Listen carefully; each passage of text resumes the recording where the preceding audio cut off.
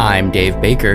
And I'm Spandrew Spice. Welcome to Deep Cuts, the podcast where we pick a topic and walk you through the ins, the outs, and the nitty-gritty so you can appear like an interesting and idiosyncratic person at your next forced social function. Today's topic is... Christine Collins. Who was Christine Collins? Well, she was a woman whose son went missing in 1928. In a bizarre twist to the story, when her son was finally returned by the LAPD, she insisted that this boy was not her missing child. Today, we're going to chronicle this woman's 36-year-long quest to answer the questions, who kidnapped Walter Collins, and why did the LAPD try and cover it up?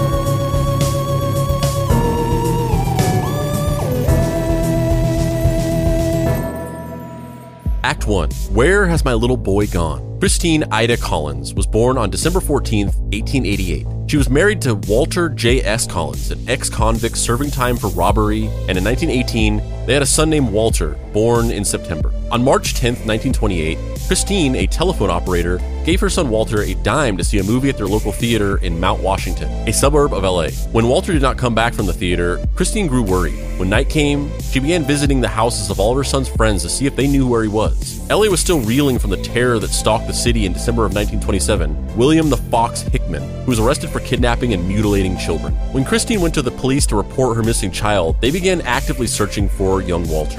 The LAPD stated the following on March 16th of 1928. This boy disappeared from his home about 5 p.m. in the evening of March 10th, 1928, and may be with a man described as being Italian, aged 35 to 40 years old, 5 feet 9 inches, weight about 160 pounds, wearing a dark gray suit and a dark gray slouch hat, rather soiled. This man may be driving a large sedan, color or make unknown, and may or may not have a car. He may or may not have been in the company of a woman being described as being very small. No description of clothing of the woman. It's possible that these people may be attempting to take the boy to San Francisco, or he may still be in Los Angeles. It is barely possible that the boy may be found in the streets selling papers. So wait a minute. He was kidnapped by Super Mario and Princess Peach? It's a me, a friendly stranger with some candy. Woohoo! It's a me, get in my car. Definitely not gonna touch you. Get in my car. It's a me. Hop on my go-kart. Woohoo! It's so funny too how like our cultural signifiers of minority individuals or people change. Like no police officer these days would write that he was a dude, possibly Italian. Yeah. Like, that wouldn't. Like it's just not a thing. Yeah, that wouldn't be a fact. Like, yeah, his ethnicity would not be a factor unless he was black or something like that. Otherwise, just a white guy. There used to be there was a lot of ethnicities like Italians and Polish people that were not considered white at a certain point around this time. And then they sort of like hopped the fence and like earned whitehood or whatever, which is a whole other fucked up conversation. Walter's father, Walter J.S. Collins, suggested the kidnapping could have been revenge against him, but this theory had no witnesses or proof. Well, I mean, I will say one thing, and it's funny because I just was talking about this. There was a meme that I saw in reference to season 4 of Stranger Things, where, in this show, in the show in general, not just this season, but there's all this crazy shit happening, and the kids are just running around, like riding their bikes outside, and they're just, there's people actively dying in this town and just like dead bodies turning up and all this crazy shit happening. And the parents are just like, all right, see you later. Like, just be back by curfew or whatever. And there was a meme that was just like, these parents need to have like CPS called on them. Like, they're just letting their kids run around. There's like other kids being murdered and they're just like, whatever. And I showed that to my wife and she was just like, it was better back then. Like, it wasn't like today where people were as like freaked out about letting their kids go out and stuff like that. And I was just like, I don't know if that's true. Like, there was a perception of that, but crime has been steadily decreasing over the time. Like, and in actuality, like, crime hit us. We talked about this in the video game Congress episode, that crime was at its peak in the 1980s, and then it's slowly been decreasing ever since. And there's been a little bit of a spike now, which I think is as a result of COVID and people just losing their fucking minds. But other than that, like crime has been going down since the 80s. So I don't know if it's necessarily true that like it was safer back then. I think people just thought it was safer because there wasn't like a 24-hour news cycle that was just like constantly like freaking people out and like reinforcing scary shit. But just already just reading this story, it's like there's no way that I would just send like how old was Walter? How old was he at this time? He was born in 1918, so he was 10 years old. He was almost exactly 10 years old. There's no way in hell I would be like, here, my 10-year-old son, have some money to go down to the local movie theater. No way. It just hits different back then, man. And besides, they wouldn't have been like, here, have some money to go to the local movie theater. They were like, here you go, bucko. Here's a switch. Go beat the shit out of someone. Yeah, that was a big pastime in the 20s. It was just like you just walk around with your switch and you just like beat the shit out of people. Yeah, just assaulting people left and right, you know? They called it the salties. Grandpappy, I'm just trying to go get some salties. Yeah, so yeah, I mean that's you know, before they had the Nintendo Switch, they had to make do with just a Switch that they just beat the shit out of people with. That was actually the original idea for the Nintendo Switch. They were like, the Wii, all right, we've done what we've got to do with the Wii. But we really like this integrated motion thing, so we're gonna just like build the sensors into a Switch and allow people to beat the shit out of anyone in the immediate vicinity. Yeah, while also playing games. Yeah, that was the whole thing, because the Wii was a big hit, and then the Wii U came out and it was a huge flop and it did not sell well. And so Shigeru Miyamoto was just like, what if we just go back to the beginnings? When I was a kid, we used to do this thing called the Salties, where you just walked around outside and indiscriminately beat the shit out of people with a Switch. So what if we do that? What if we just sell a Switch and we just let kids go back to their roots, back to the old days before all this technology, and they could just go around beating the shit out of people with a Switch? And the other executives at Nintendo were like, I like the name. yeah. Nothing else about that. Yeah, I mean, but yeah, this is my worst nightmare. I'll tell a little story right here. So we're talking about a 10-year-old boy being abducted out of nowhere. He just goes down to the local movie theater, never comes back. Absolute nightmare for a parent. I mean, that goes without saying. That's not like some novel thing. But I've been looking into this for a long time, and ever since my first son was born, Spay the Sporth.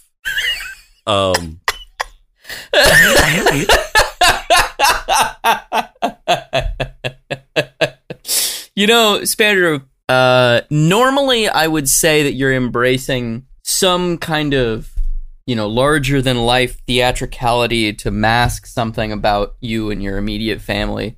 You know, I would say, you know, it feels like you're kind of employing Spay-Fabe, but you're not. I've seen Spade Sporf, and he has a fucking eye patch. He's a little kid with a fucking eye patch running around. I mean, we got here's Speenix WK. Phoenix WK. Yeah. That is that is an amazing photo. I mean, I don't know. It's so good. It's so good. Oh man, it's so good. Yeah, I love it. The kids just have like they have a box full of like random costumes. Like just literally just like fucking hundreds of different costumes, and then they just like put together these random things, and sometimes they're like actual pre-made costumes, and sometimes it's just random stuff that they made. And he's wearing an eye patch. He has vampire teeth. He's got like I don't even know what it is, but he's got something around his neck that looks like a choker. He's just in his underwear, and then he's caked his face with like fake blood, and he's got green monster teeth. Yeah, and he's just like, and he's got one glove on, one black leather glove. That's if that doesn't say Spay-Fabe, I don't know what does. But anyway, yeah. So ever since my first son was born, I've always just been like, people are scared of their kids getting abducted and stuff like that. Why can't we just microchip kids? You can microchip dogs. Why can't you just microchip? Like, why can't you just microchip your kid? And then they can't get kidnapped. Why don't we do that? And I was looking into it, and I actually learned from that you can't even actually microchip animals. The microchip that you put in animals, it's not a tracker. It's just a thing that, like, if you scan it, you can, like, get information out of it. Like, I was always under the impression that microchipping dogs was like putting a thing in them that you could track them with. But that's not what a microchip is. It's just a thing where if you scan it, it'll tell you like, this dog belongs to Tabitha Winois. And then it has like a phone number or whatever, and you can call the phone number. But the ability to like actually track somebody like with a GPS or like whatever, that doesn't exist. You can't just put a microchip inside of somebody. And I've always been like, I've always looked into it, and there really hadn't been any like technology for doing this. There was these things called tiles, which are these little trackers, but they were like really kind of big, and like you're supposed to just like put them in their pocket. And I was always kind of like, I feel like a kid would just lose that really easily. But before we went on we recently went on a trip to Europe, and I was just like, I got to figure out something. I'm gonna be way too like paranoid if we don't figure out some way to do this. And so I found these things called Apple AirTags, and they're these little tiny circular things, and they're trackers. You can track them anywhere in the world with your phone, and you can see exactly where they are. And then whenever you get within 10 feet of them, then you can like specifically track right where they go, right where they are using Bluetooth. And then they have all these different accessories for like things you can put them in. Like you can put them in a keychain so you can keep track of your keys and all these things like that. So I found these things that are like these little clip things where the AirTag goes into it, and then you can like take this thing and you can like clip it onto the inside of like like clothes or something like that. So I got a bunch of these things, and the whole time we were in Europe, both of my kids just had these things clipped onto the inside of their underwear. And then they were wearing, and then I had a second one for each of them that they were wearing as a wristband. So it was like a little wristband that had the thing in it. And the reason why was because I basically reasoned that if they got kidnapped, the kidnapper might check them for tracking devices, and they would find the one on their wrist and be like, oh, here's a tracking device, and then throw it away. And then they wouldn't think to check again for more. And then there's one on the inside of their underwear. And that was the only way I could feel comfortable going to Europe and walking around outside in all these different places. So this is already just horrifying to me. Just the idea of just like letting your kid just go off and then they just never come back. It's fucking horrifying to me. For Apple AirTags, like I know that they exist as a product, but I've never actually like used them. Do they just show up on your like Find My iPhone app, or do you have to get a separate app for? No, yeah, it works through Find My. So like got Find My phone here, and you know it tells me where my computer is, which is like my computer's right in front of me, obviously. But then, and it's like, you know, devices, like you can see right there, it's telling you that my phone and my computer are at this location. But then if you go over to items, I've got, let's see, 1, 2, 3, 4, 5, 6, 7. I've got 8 AirTags, and they're all right. They're all right there. And as you can see, they all currently say with you, or they say 0 miles. Oh my God. They actually do say J the 4th and Phoenix. Oh yeah. K. Oh my God. So I named, I mean, I don't know if you know this about me, Dave. This might be an aspect of my personality that I've just never revealed to you. But I am a conspiracy theorist about like safety. Like I am like, when I'm in a movie theater, I've already like mapped out an escape route if some shit goes down. Like I'm just like, if we're in a movie theater together and you want to live, like just stay with me, because I've already created a escape route in my mind. I know exactly what I'm doing if somebody like fucking pulls out a gun or something like that. I know exactly where I'm going. I've calculated all of the probabilities of like where it would be best to go, and like what the smartest moves would be to make, and so all of the AirTags, when I got them, you can like label them and you can say like, oh, these are keys, this is a backpack, this is a wallet or whatever. But when I was activating them, I was like, why would you name the AirTag the thing that it is? Because then if somebody was able to like get a hold of your phone, or like they were able to like detect the devices on their phone or whatever, then you basically are advertising where all your most valuable items are. So instead, I gave them all code names that I know what they are, but they're not like nobody would read these and like understand what they are. So instead of just naming them like keys, wallet, they have like one of them was named Silver Snake and one of them is named Red Jaguar. But the ones that I got for my kids, they're named, you know, Spay Spice and Phoenix WK Spice, because nobody's gonna fucking know what that means. Like, unless Unless they will if they listen to our show. Unless a Deep Cuts listener kidnaps one of my kids. I mean, you say that, but Yeah. a Deep Cuts listener murdered the previous co-host of this show. You're absolutely right. You're now that I'm saying it, you're 100% right. In fact, it would likely be an obsessed listener that would kidnap one of my kids. That's like the most likely scenario. But yeah, they all have code names, because I was like, why would you name them things that would actually let somebody know like you're basically just creating like a way for somebody to just like be directed, like you're creating like a way for a thief to like be directed right to your most valuable items via app. However, shortly after, in August, the LAPD came through for the family and announced they had located young Walter. He had been in Illinois, but they rescued him and everything was okay again. This was a huge win, not only for the Collins, but for the LAPD as well, who really needed a big heroic win. They had recently been suffering a lot of bad press, rampant corruption and botched cases routinely running in several of LA's local papers. In a big, triumphant PR stunt, the cops returned young Walter to the family in front of a crowd in downtown LA. Everyone cheered as mother was reunited with son. The LAPD proudly beamed over their accomplishment. However, as Walter ran up to his mother, the smile slowly faded from her face, and she uttered the following statement. I don't think that's my son.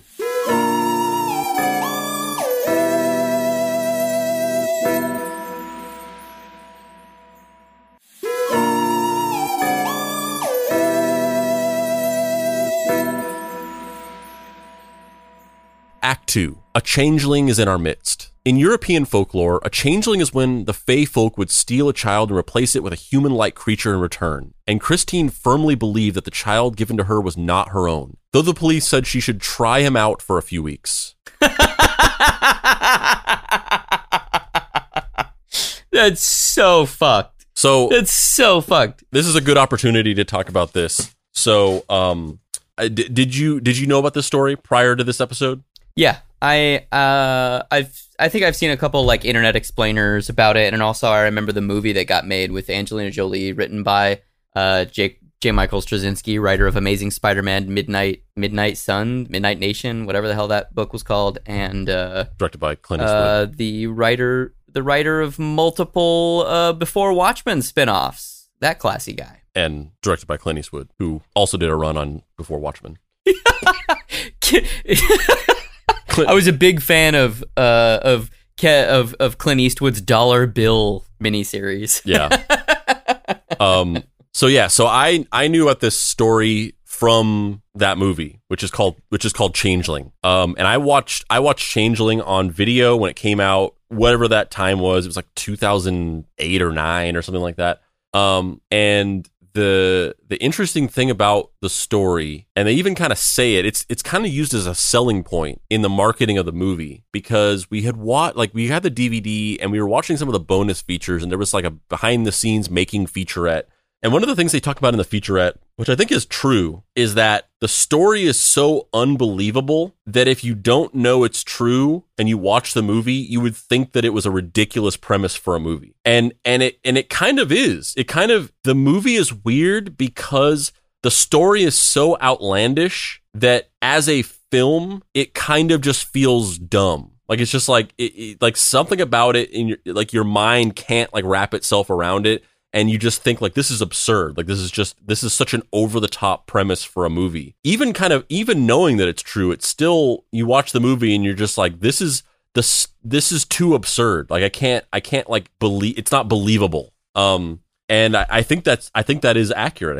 I think the story is so ridiculous that it's almost unbelievable, to the point where you kind of can't, like, you're just like, yeah, there's no way this fucking happened. This is fake. This isn't real. But it's true. And as we get into this, like, the story gets even crazier from here. But that was my first exposure to this story, was watching the movie and kind of thinking like, this story is so ridiculous that I can't even like get into this movie. Yeah, there's like an emotional barrier to entry almost, because it's just such an outlandish, like, the idea of the story prevents you from buying into the story by its very nature. Yeah, because it's like, it's basically like, imagine watching a movie where just like every second some random out of nowhere thing happens to like raise the stakes. like you're watching a movie and it's like about a guy who's like struggling with, he just got broken up with, and he's like struggling with loneliness, and he's trying to get this girl back or whatever, and he's trying to like win her back and show her that he's changed or whatever. And then it's like out of nowhere, it's just like, and then Godzilla attacks the city. And he's like, I gotta fight Godzilla. And then he's fighting Godzilla. And then like he's almost beating Godzilla. But then there's an alien invasion. And then he's gotta fight the aliens. And like the stakes being like raised so like arbitrarily takes it like takes the drama out of it, because you're just like, oh, this isn't believable. Like there's no like this is just insane. This is just like chaos. And that's kind of how this story is, where it's just like, as it goes on, as we're going to get into the story, the shit that happens to this woman is so progressively ridiculous and awful that it almost feels like an exploitation film, where it's like, how brutalized can one woman be? Yeah, and it it doesn't feel real after like the second level. Yeah. You're just like, come on, guys. I know you want to make something dramatic, but come on. And it kind of reminds me of, did you watch that that Amazon Prime show that was an adaptation of a comic that, what was it called? The show about the Nazi hunters. Yeah, you're talking about Hunters? Yeah, Hunters. Yeah, with Al Pacino and Josh Radnor, the guy from How I Met Your Mother. And there was a highly controversial scene in that show where one of the episodes starts out flashing back to a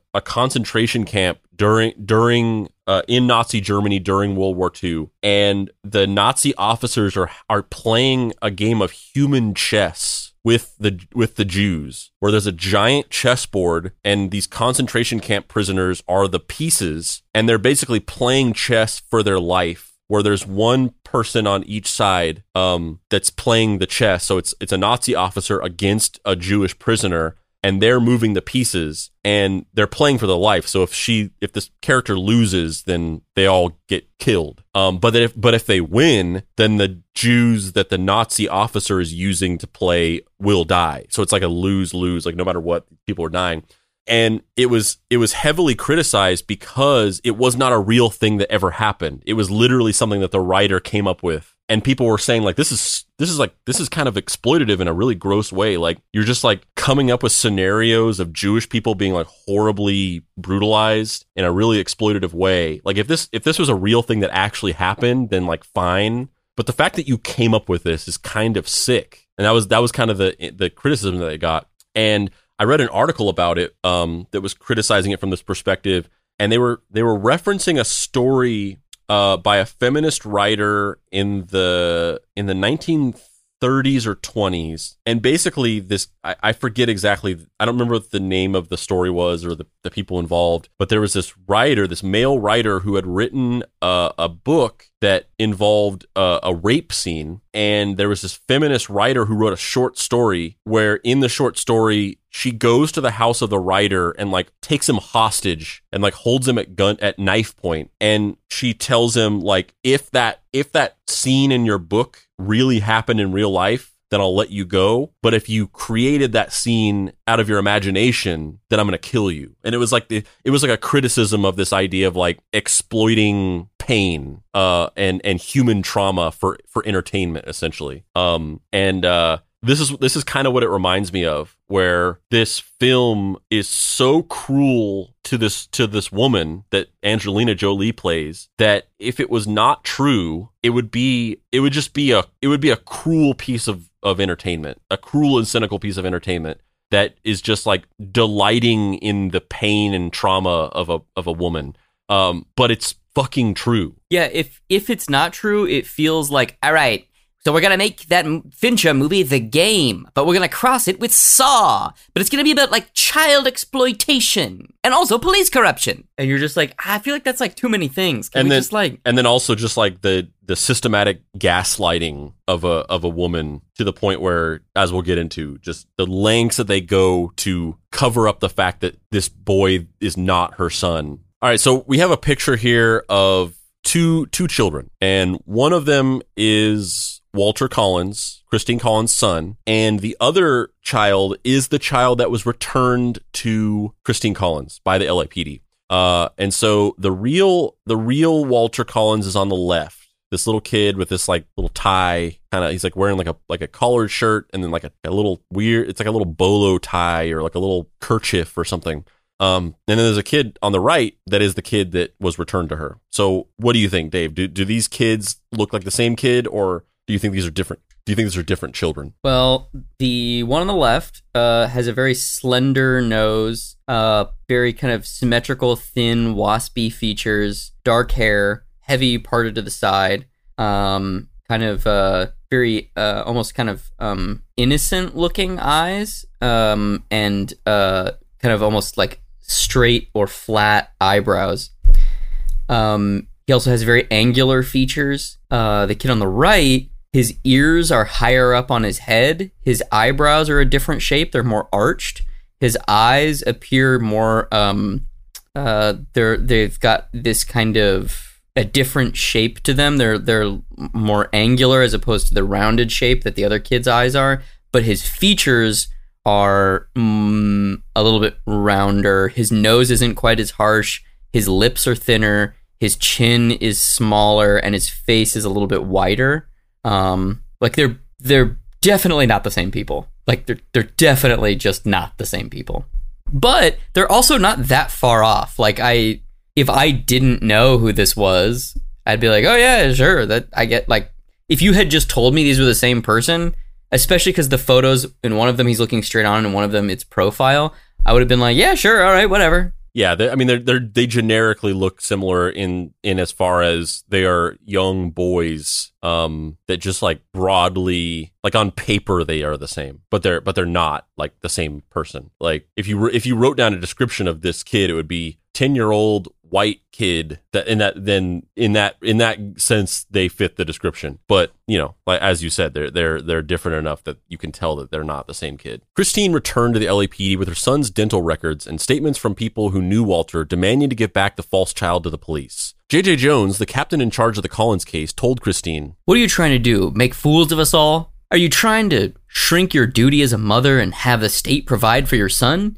Are you the most cruel-hearted woman I've ever known? Are you a fool? Are you insane? And you're insane and ought to be in a madhouse. You're under arrest, and I'm going to send you to the psychiatric ward." Captain Jones ordered Christine Collins to the psychiatric ward of the LA County General Hospital for a week. So basically, they reunite this kid with Christine, and she's immediately like, this is not him. But because this was done in such a public way, and because it was this big like PR win for the LAPD, which, you know, if you don't know, at this time, I mean, not that this is not true now, but at this time in the mid 20s, going into the 30s, there was this huge reckoning for the massive problem of police corruption in the United States. Like I said, not that it's not this way now, but police forces in the 20s were just like inextricably intermingled with the mafia, and they were incredibly corrupt.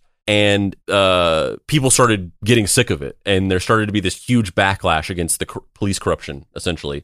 And you know, in the 1930s, the NYPD and the LAPD and a lot of other of the big like metropolitan police forces were like heavily reformed. But this was when they were just like in the midst of their just like backlash, and really they had a really poor reputation with the public, which is kind of sad, because it's like people are just such cucks for the cops now. There's so much corruption in the police, but they just have unconditional blind support by such a large part of the population. But back in the 20s, like people were not down with that. They were like, no, fuck you. Like you guys are corrupt as hell, and we are not going to stand for it. Like there was a united public backlash to the police corruption that just seemingly doesn't exist today. But that's neither here nor there.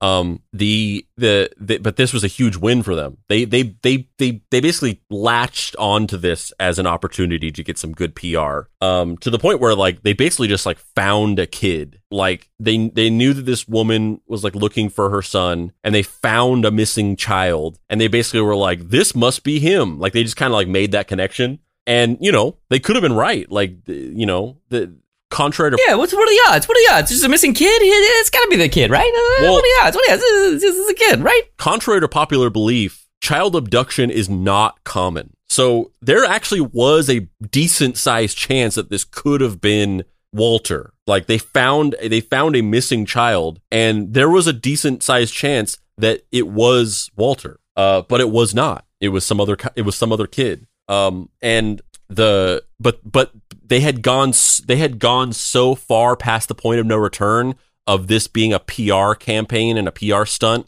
that they basically already claimed credit for, that when Christine was like, this isn't him, that wasn't an option. That wasn't a fucking option for the LAPD. So instead of admitting that they found the wrong kid, they decided to launch one of the most public, massive gaslighting campaigns of a specific person in history. And they basically told her, yes, it is. This is your son. What are you talking about?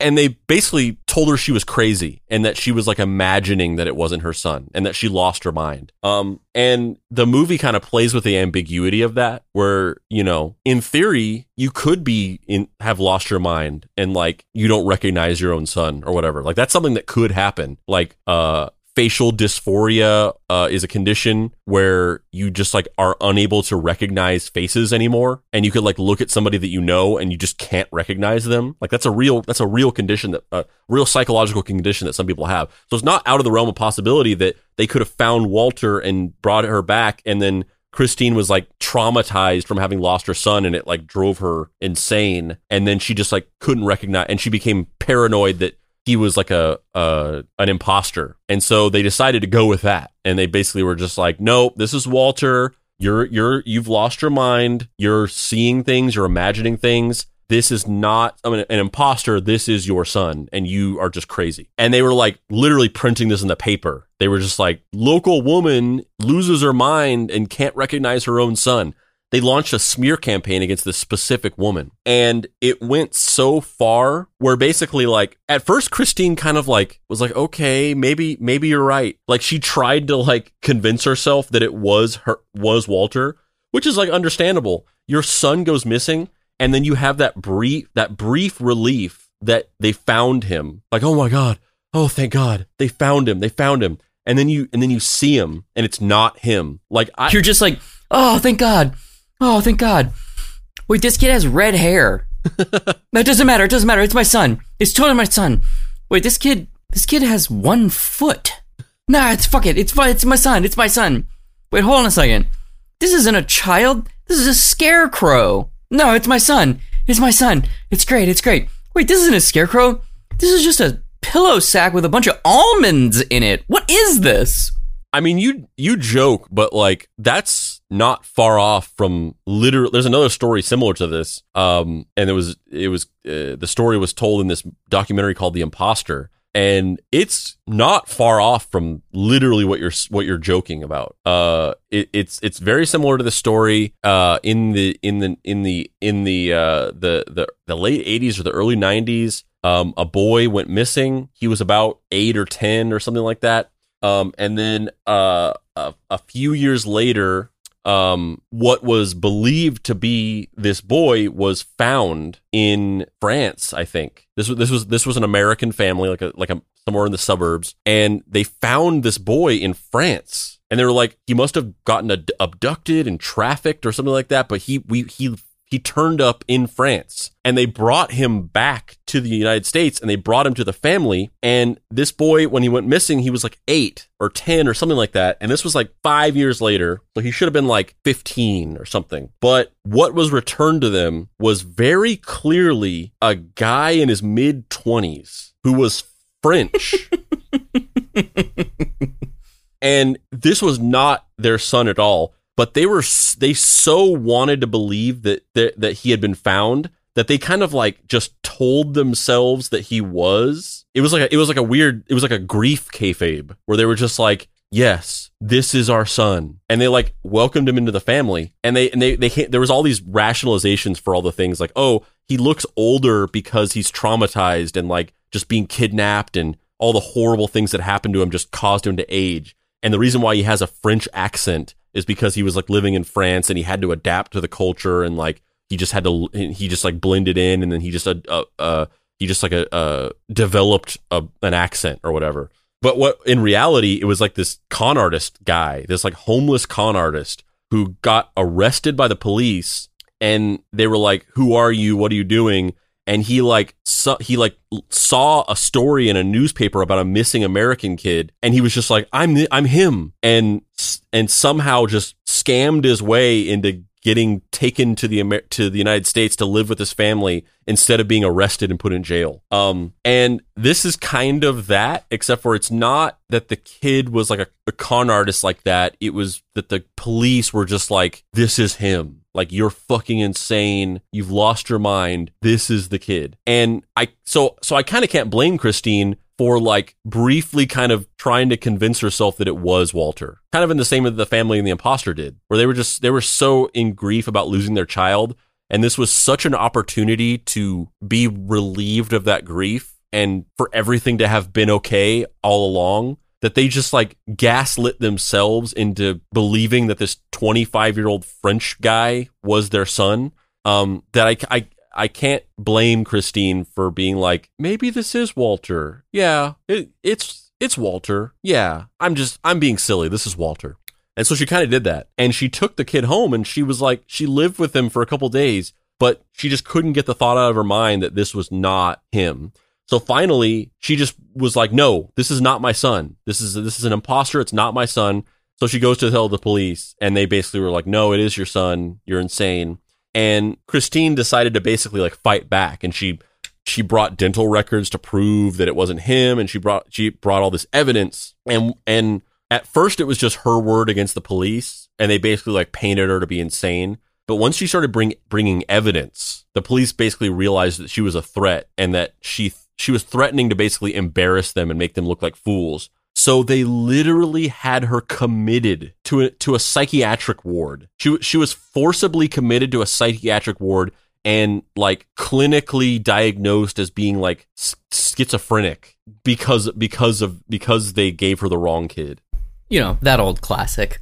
Yeah. Well, that's what I'm saying. Like, if you watch that movie, it's not believable. It's like, this is like whoever wrote this script. Like, did you ever see that movie Law Abiding Citizen? Yeah. Like, a lot of people liked that movie, but that movie... They're making a sequel. They're making Law Abiding Season 2. Yeah, that movie is fucking ridiculous. It's ridiculous and unbelievable in the way that I'm talking about, where like at every step of the way, it's like, I am just so in control that I'm one step ahead of you at all times.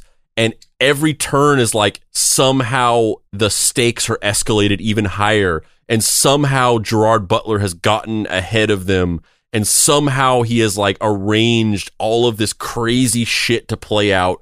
And it's just like the whole movie is just like a blueprint for some plan that he's devised. And at a certain point, you're just like, this is fucking ridiculous. Like, this is not believable. How, like, it's so over the top that it, like, at least for me, it kind of desensitizes you to where you're just like, I'm no longer impressed by this crazy shit, because it's like, there's no, we're out of the realm of reality right now. This could never happen. This is not believable at all. And at a certain point, it's just like fucking noise. You're just like, yeah. And then they're going to turn around and some crazy shit's going to happen or whatever. And that's what this movie feels like. It's like every turn of it is like, it's like some sicko just like trying to come up with the craziest way to put a woman through like horrible abuse and torture on screen. But the whole thing actually happened. And the thing the reason for it is even weirder. Like the reason why this kid shows up in her life is just like bizarre. Like, that's the reason? Yeah. And the thing I just kept thinking when I watched this movie, because I watched this movie with a group of friends at somebody's house one time, and I just kept thinking like, I knew that it was a true story going into it, and I just kept thinking like, man, like the 20s were fucked up. Like, shit was just so bleak in the 20s that this just feels unrealistic. The child eventually admitted that his identity was Arthur Hutchins, who also went by the alias Billy Fields, a 12-year-old runaway from Illinois who ran away from home to see Los Angeles and meet the cowboy star Tom Mix. And here's a note, a confession written by the fake Walter, aka Arthur Hutchins. Do you want to read that, Dave? it's a photograph of a handwritten note by this kid. I am not Walter Collins. My name is Billy Fields. I said I was Walter Collins because I wanted to get into the movies in Hollywood. Billy Fields. So just think about all of the shit that's converged to make this happen. This woman's child goes missing, freak accident, a freak abduction.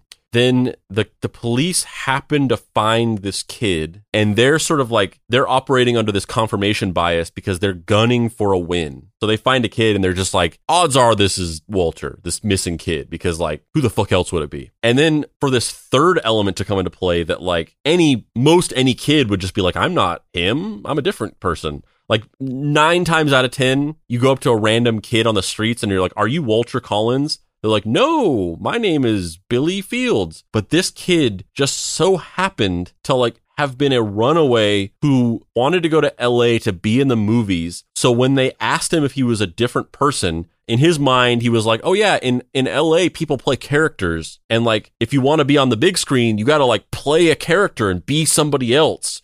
So when these LA cops ask me who I am, if I'm Walter Collins, like, yes, I am Walter Collins. He thinks he's like acting. He thinks he's like playing a character to be in a movie. Those 3 things had to happen in order for this event to play out and for this woman to be like so horribly gaslit by society. Is just like I keep saying this, but it's unbelievable. And so we also have this picture here, and I've seen this picture before. This picture was, I think, in the making of featurette of this movie. But this picture is so weird.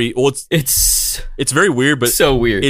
It's very, if you know the story behind this picture is really sad and really dark. So do you want to describe this picture, Dave? Yeah, basically it's Christine and Billy Fields posing for photos. Billy has this kind of like impish smile looking at camera like, and this is my big moment.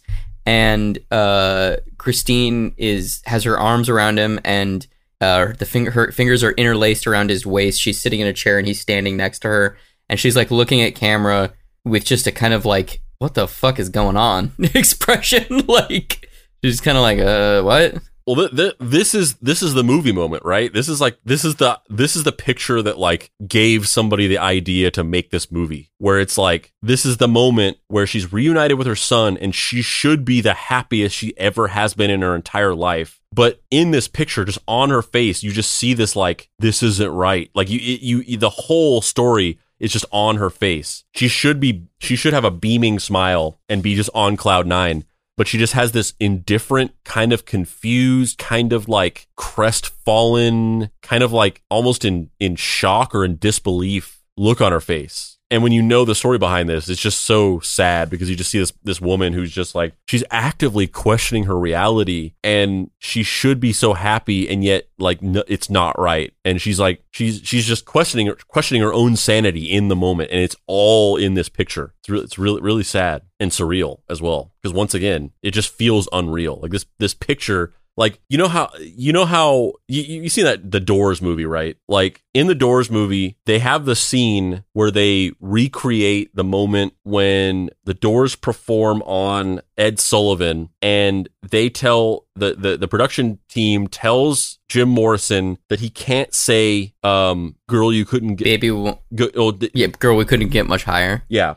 And they say like, you can't say that. And so in the movie, they have that whole thing. They tell him like, you can't say that. And then he gets up on stage and they perform, and it's Val Kilmer as Jim Morrison. And when he gets to that line, he looks into the camera and he goes, girl, you couldn't get much higher. He like emphasizes higher, and he looks directly into the camera and says it. And it's like this really like, he's really just like saying fuck you to the producers. But in real life, if you actually watch the clip, he doesn't do that. He just sings the song normally. There's no emphasis. He doesn't look into the camera. He just says higher. Like he did break the rules and go against what they said on purpose, but he doesn't do it in a cinematic way. He just says it, and they embellished it for the movie. Obviously, our boy Oliver Stone. What? No.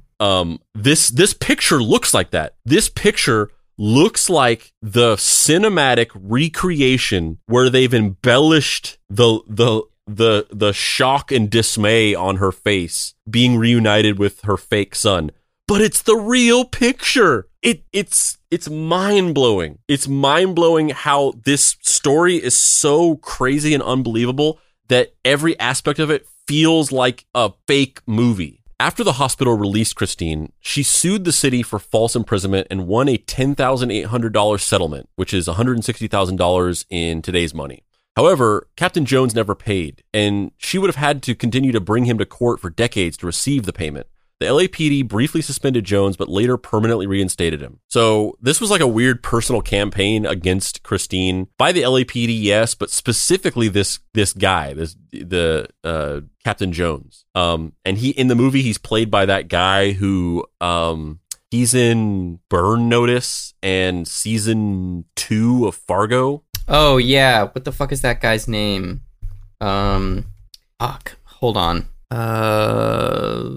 Jeffrey Donovan. Yeah, he plays Captain Jones, and he's like perfect for it in the movie because he plays that just perfect amount of just like this arrogant, smug asshole who just gaslights Angelina Jolie's character with his just like smugness and self-assurance. But this thing was kind of like a personal campaign against her by this guy. Like if it wasn't for Captain Jones specifically, like the LAPD would not have gone as hard on this. They wouldn't have gone to the lengths of getting her committed to a psychiatric ward. But it was this specific guy who, for some reason in his mind, he was like, I've got like this win. We need this. We've got to push this through. We can't give up. We have to take this win. And so he made it like a personal vendetta, or he made it a personal campaign to discredit Christine and call her crazy so that the LAPD could claim credit for this rescue. But then while she was in the psychiatric ward, they basically assessed her and they were like, she's perfectly sane. She's not crazy. And so they let her out and they were just like, yeah, you guys fucked up. Like literally the people at this psychiatric ward, the doctors were like, you guys fucked up. This lady's fine. Like, what are you talking about? And so they couldn't like deny it anymore. So it came out that the whole thing was bullshit and that the LAPD was wrong and they wrongfully imprisoned her. And so you're at this point where this one specific guy lied and said that they recovered this woman's son. Whenever she told him that it was not her son, he kept lying. And not only did he keep lying, but he also accused this woman of being crazy in order to keep the lie up. And then went so far as to have her committed, an innocent woman committed to a psychiatric hospital. And after all of that, they briefly suspended him and then reinstated him. And honestly, like, I don't even think that wouldn't happen now. Yeah. But it's like, because in my mind, it's like, oh yeah, this guy's fucked. Like, he's fired. Like, he's like, in my mind, if I did something like this, career-ending move, I would be fucked. And yet you see people get away with this shit all the time, and it's mind-blowing to me. And I think it's just because I do not have the arrogance to smile through horrible acts. Like, I don't have the confidence to have done something that terrible and then just like insist on my own justification. I couldn't do it. And I think that's it. Some people are just so confident that they can just trick people into giving them a pass for horrible behavior. The LAPD returned Arthur to his father and stepmother in Illinois. They then sent him to Iowa State Training School for Boys, a rehabilitation program for juvenile delinquents. He later claimed in 1933 that he ran away and impersonated Walter to escape his stepmother, stating, "A person doesn't realize what a hell this world can be at the hands of a stepmother that doesn't love you or want you." Later in life, Arthur worked jobs selling concessions at carnivals before dying of a blood clot in 1954 at the age of 38. Despite winning the lawsuit against the LAPD, Christine Collins continued her search for her son, and the following stages would lead to further devastating consequences. So let's just let's recap for a second. So far, we have this woman, her son was kidnapped. The LAPD erroneously reunited her with what was supposed to be her son, but was actually some other random kid. When she said it wasn't her son, they gaslit her and told her she was insane, all the way to the point where she was committed to a psychiatric ward. She was let out. It was revealed that they were lying. The son was taken back and reunited with his parents. And that's not it. There's more. There's more to this story for this poor woman, Christine Collins.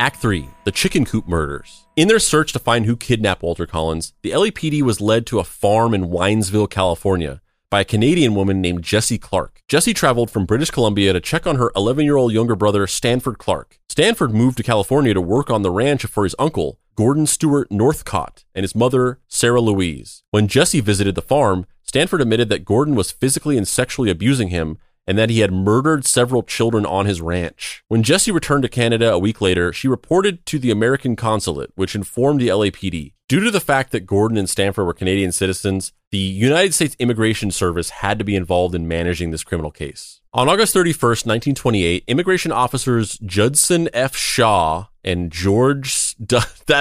That's a fucking hell of a name. Judson F. Shaw. Judson F. Shaw and George W. Scalorn visited the ranch and took Stanford into custody. Gordon told Clark to stall the immigration officers under the threat that he would shoot him if he did not. Once Stanford was under their protection, he disclosed Gordon's whereabouts to the officers. On September 19th, 1928, the Canadian police found Gordon and his mother, and they were extradited to California. Stanford Clark testified that Gordon, his mother, and himself kidnapped, molested, beat, and killed 3 young boys and attempted to murder a 4th victim. Clark stated that he was forced to dispose of one of the victims' heads in a fire pit. When the police excavated the farm, they found several shallow graves that contained 51 parts of human anatomy. The LAPD concluded that the other victims were Walter Collins, Lewis, and Nelson Winslow, aged 12 and 10, and an unidentified 4th victim of Mexican nationality. Gordon may have killed as many as 20 people. The state could not support that claim and only brought indictments on Lewis and Nelson Winslow and the unidentified Mexican national. After their arrest, Sarah Louise pled guilty to charges, but more importantly, to the abduction and murder of Walter Collins. The court sentenced her to life imprisonment. During her sentencing, she made various claims about Gordon's childhood.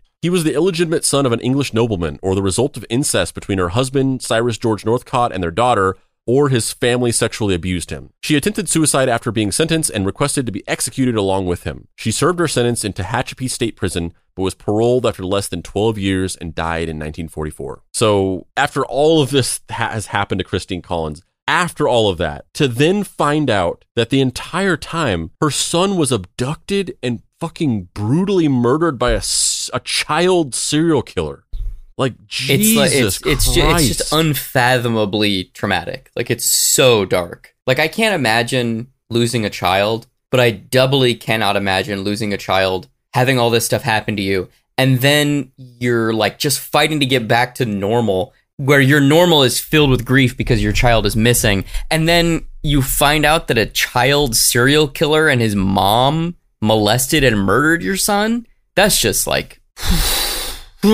And that alone is unfathomable. Like, just that happened. Like, your son disappearing and never seeing him again. Unfathomable amount of fucking grief. Finding out after the fact eventually that he was murdered by a killer. Just beyond words how terrible that would be. But the biggest insult of what the LAPD and Captain Jones did is within that unfathomable, terrible beyond description event that happened to Christine Collins, they briefly gave her a glimmer of hope that did not exist, and then gave her the added grief and trauma of this extended gaslighting campaign. So in the middle of this, like, she would have found her either she would have never heard from her son again, which is horrible, or she would eventually have found out that he was murdered. Both terrible.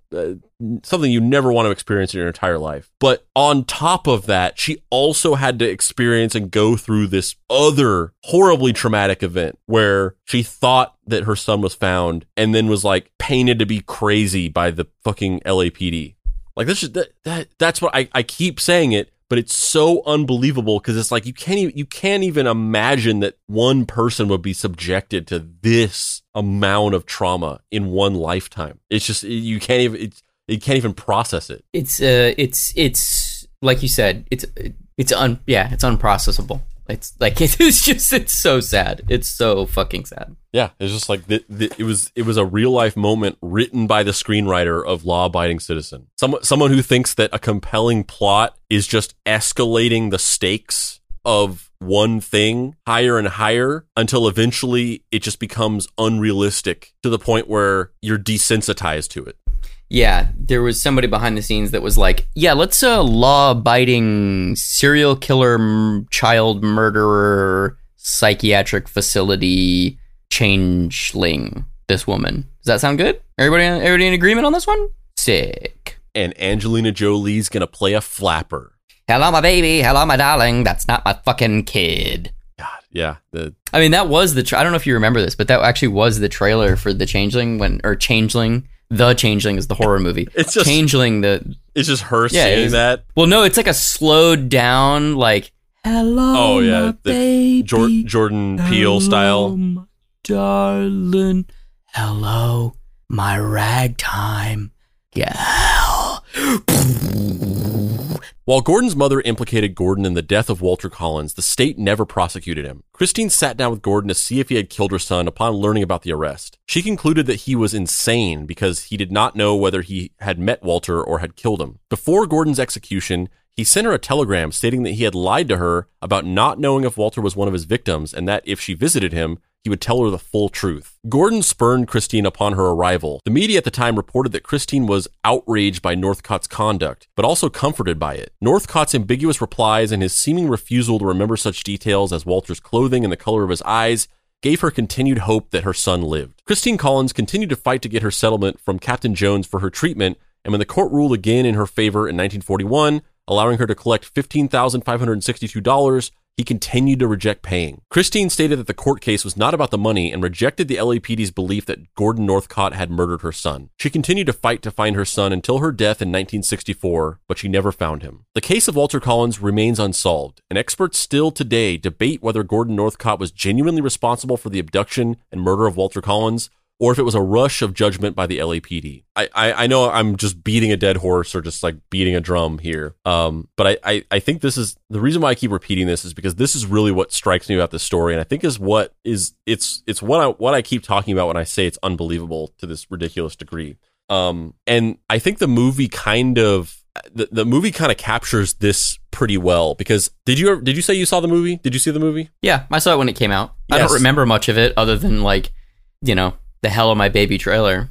Yeah. That was super memorable when that real trailer definitely actually came out. I think the thing that the movie does kind of well, I don't know if I thought the movie was good or not. I kind of don't remember. Like, I'd have to watch it again to know if I even thought it was a good movie. But one thing I do remember, I think that the movie did well was to portray the ambiguity in this story because it's kind of written it's kind of written almost from the perspective of like an objective, unreliable narrator where the narrative of the movie never fully kind of like, it remains opaque about the reality of the situation. It kind of leaves a lot of things ambiguous to the point where it doesn't fully confirm whether maybe Christine Collins is insane and maybe that was her son. And she really did just have facial blindness and just had convinced herself that it wasn't Walter and rejected him. And then it kind of reveals the whole thing about him getting kidnapped by the Northcotts and potentially killed.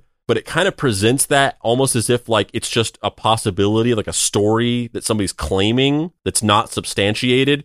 So the movie kind of like presents everything in this very ambiguous way where you just never really get a definitive sense of what actually happened. And I think they kind of do that on purpose, similar to the way they do that in the Zodiac movie, where they portray the ambiguity of like you never fully know who the Zodiac killer is, and it's maybe that one guy, but maybe not. And they portray the unsolved cold case-ness of it in the way that they present the story in an ambiguous way.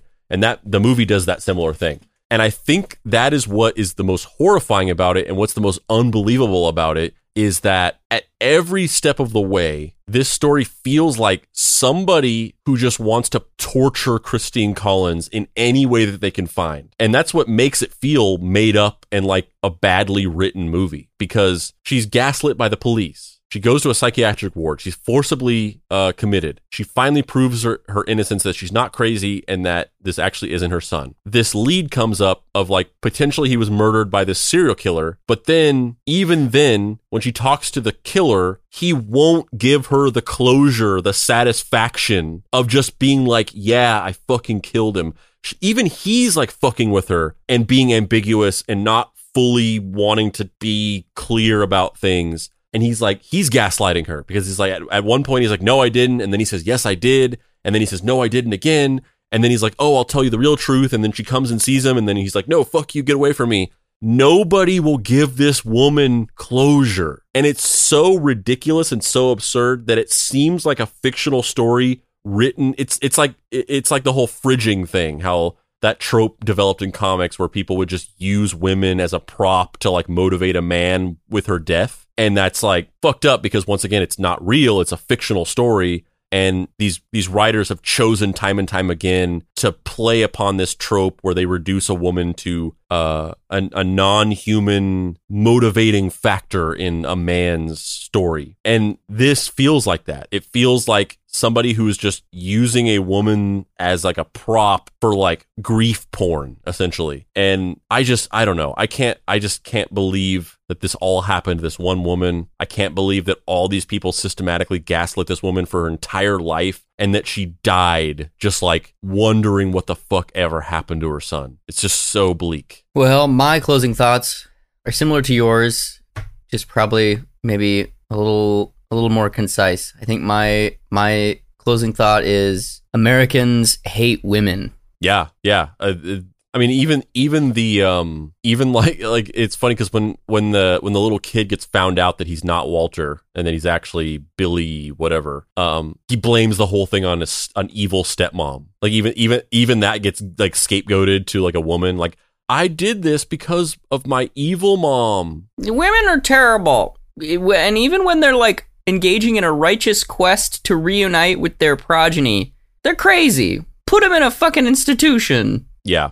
And I think that's what's kind of missing from that movie, because that movie was made a long time ago, like 2007 or something like that. And also it was made by Clint Eastwood. So there's that whole sequence at the end of the movie where Angelina Jolie just talks to a chair for like 20 minutes. Yeah, just talks to Invisible Obama. Wow, what the fuck was that, Clint? You're fucking crazy. But that I think that movie could have probably been a lot more effective if it really kind of focused on that. Use this whole story as kind of like a parable for just the societal violence against women in America and other places as well, but specifically here because it takes place in Los Angeles. But I think the movie doesn't really touch on that.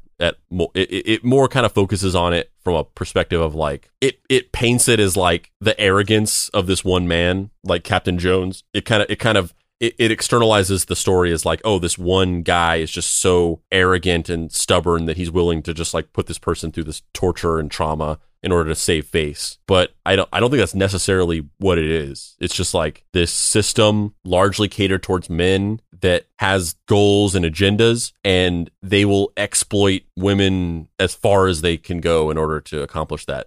So, in that, similar to that concept of fridging, in real life, in reality, this woman was used as a prop to just further various agendas for her whole life, essentially. Like at first it was to save face because they needed this PR stunt, and then they needed to be able to have closure on that stunt and be like, see, it wasn't our fault. This kid was actually murdered, but we found the murderer, so we're good again. And even then it's like, I don't know if I can necessarily believe that the boy was abducted, because maybe it's the LAPD just lying about that again. Maybe they'd once again use confirmation bias to just like project that he was murdered by this serial killer because they just wanted him to be. And all along the way, this woman was just kind of used as a prop to like further their agenda and cover up their corruption. It's really fucked up. I'm Dave Baker. And I'm Spandrew Spice.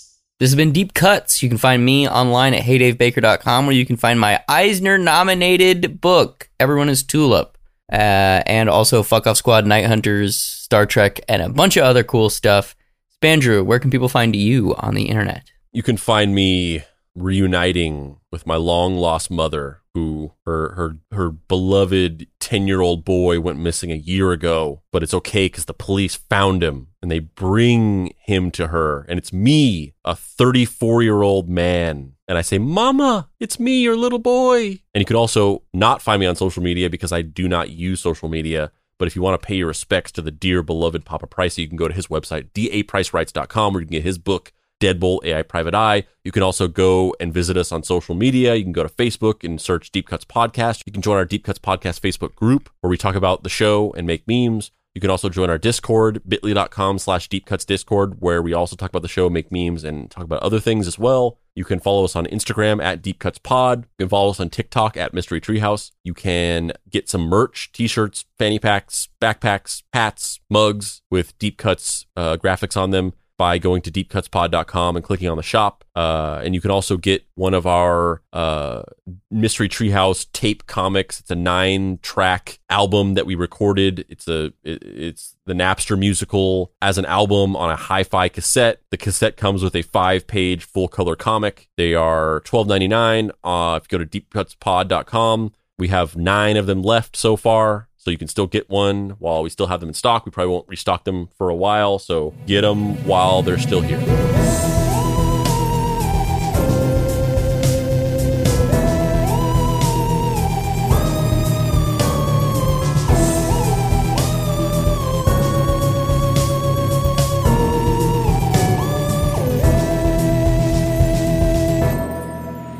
Deep Cuts is a production by Boy Genius Media. If you'd like to find this show and others like it, please visit boygeniusmedia.com or deepcutspod.com. If you want to join in on post-episode discussions, please join the Deep Cuts Podcast Facebook group. Finally, subscribe to our YouTube channel for additional video content. This episode was written by special guest writer Nick Miller. Expect more Deep Cuts episodes written by Nick and other guest writers. If you have a penchant for fascinating true stories and deep research and are interested in writing for the show, email us at andrew@boygeniusmedia.com.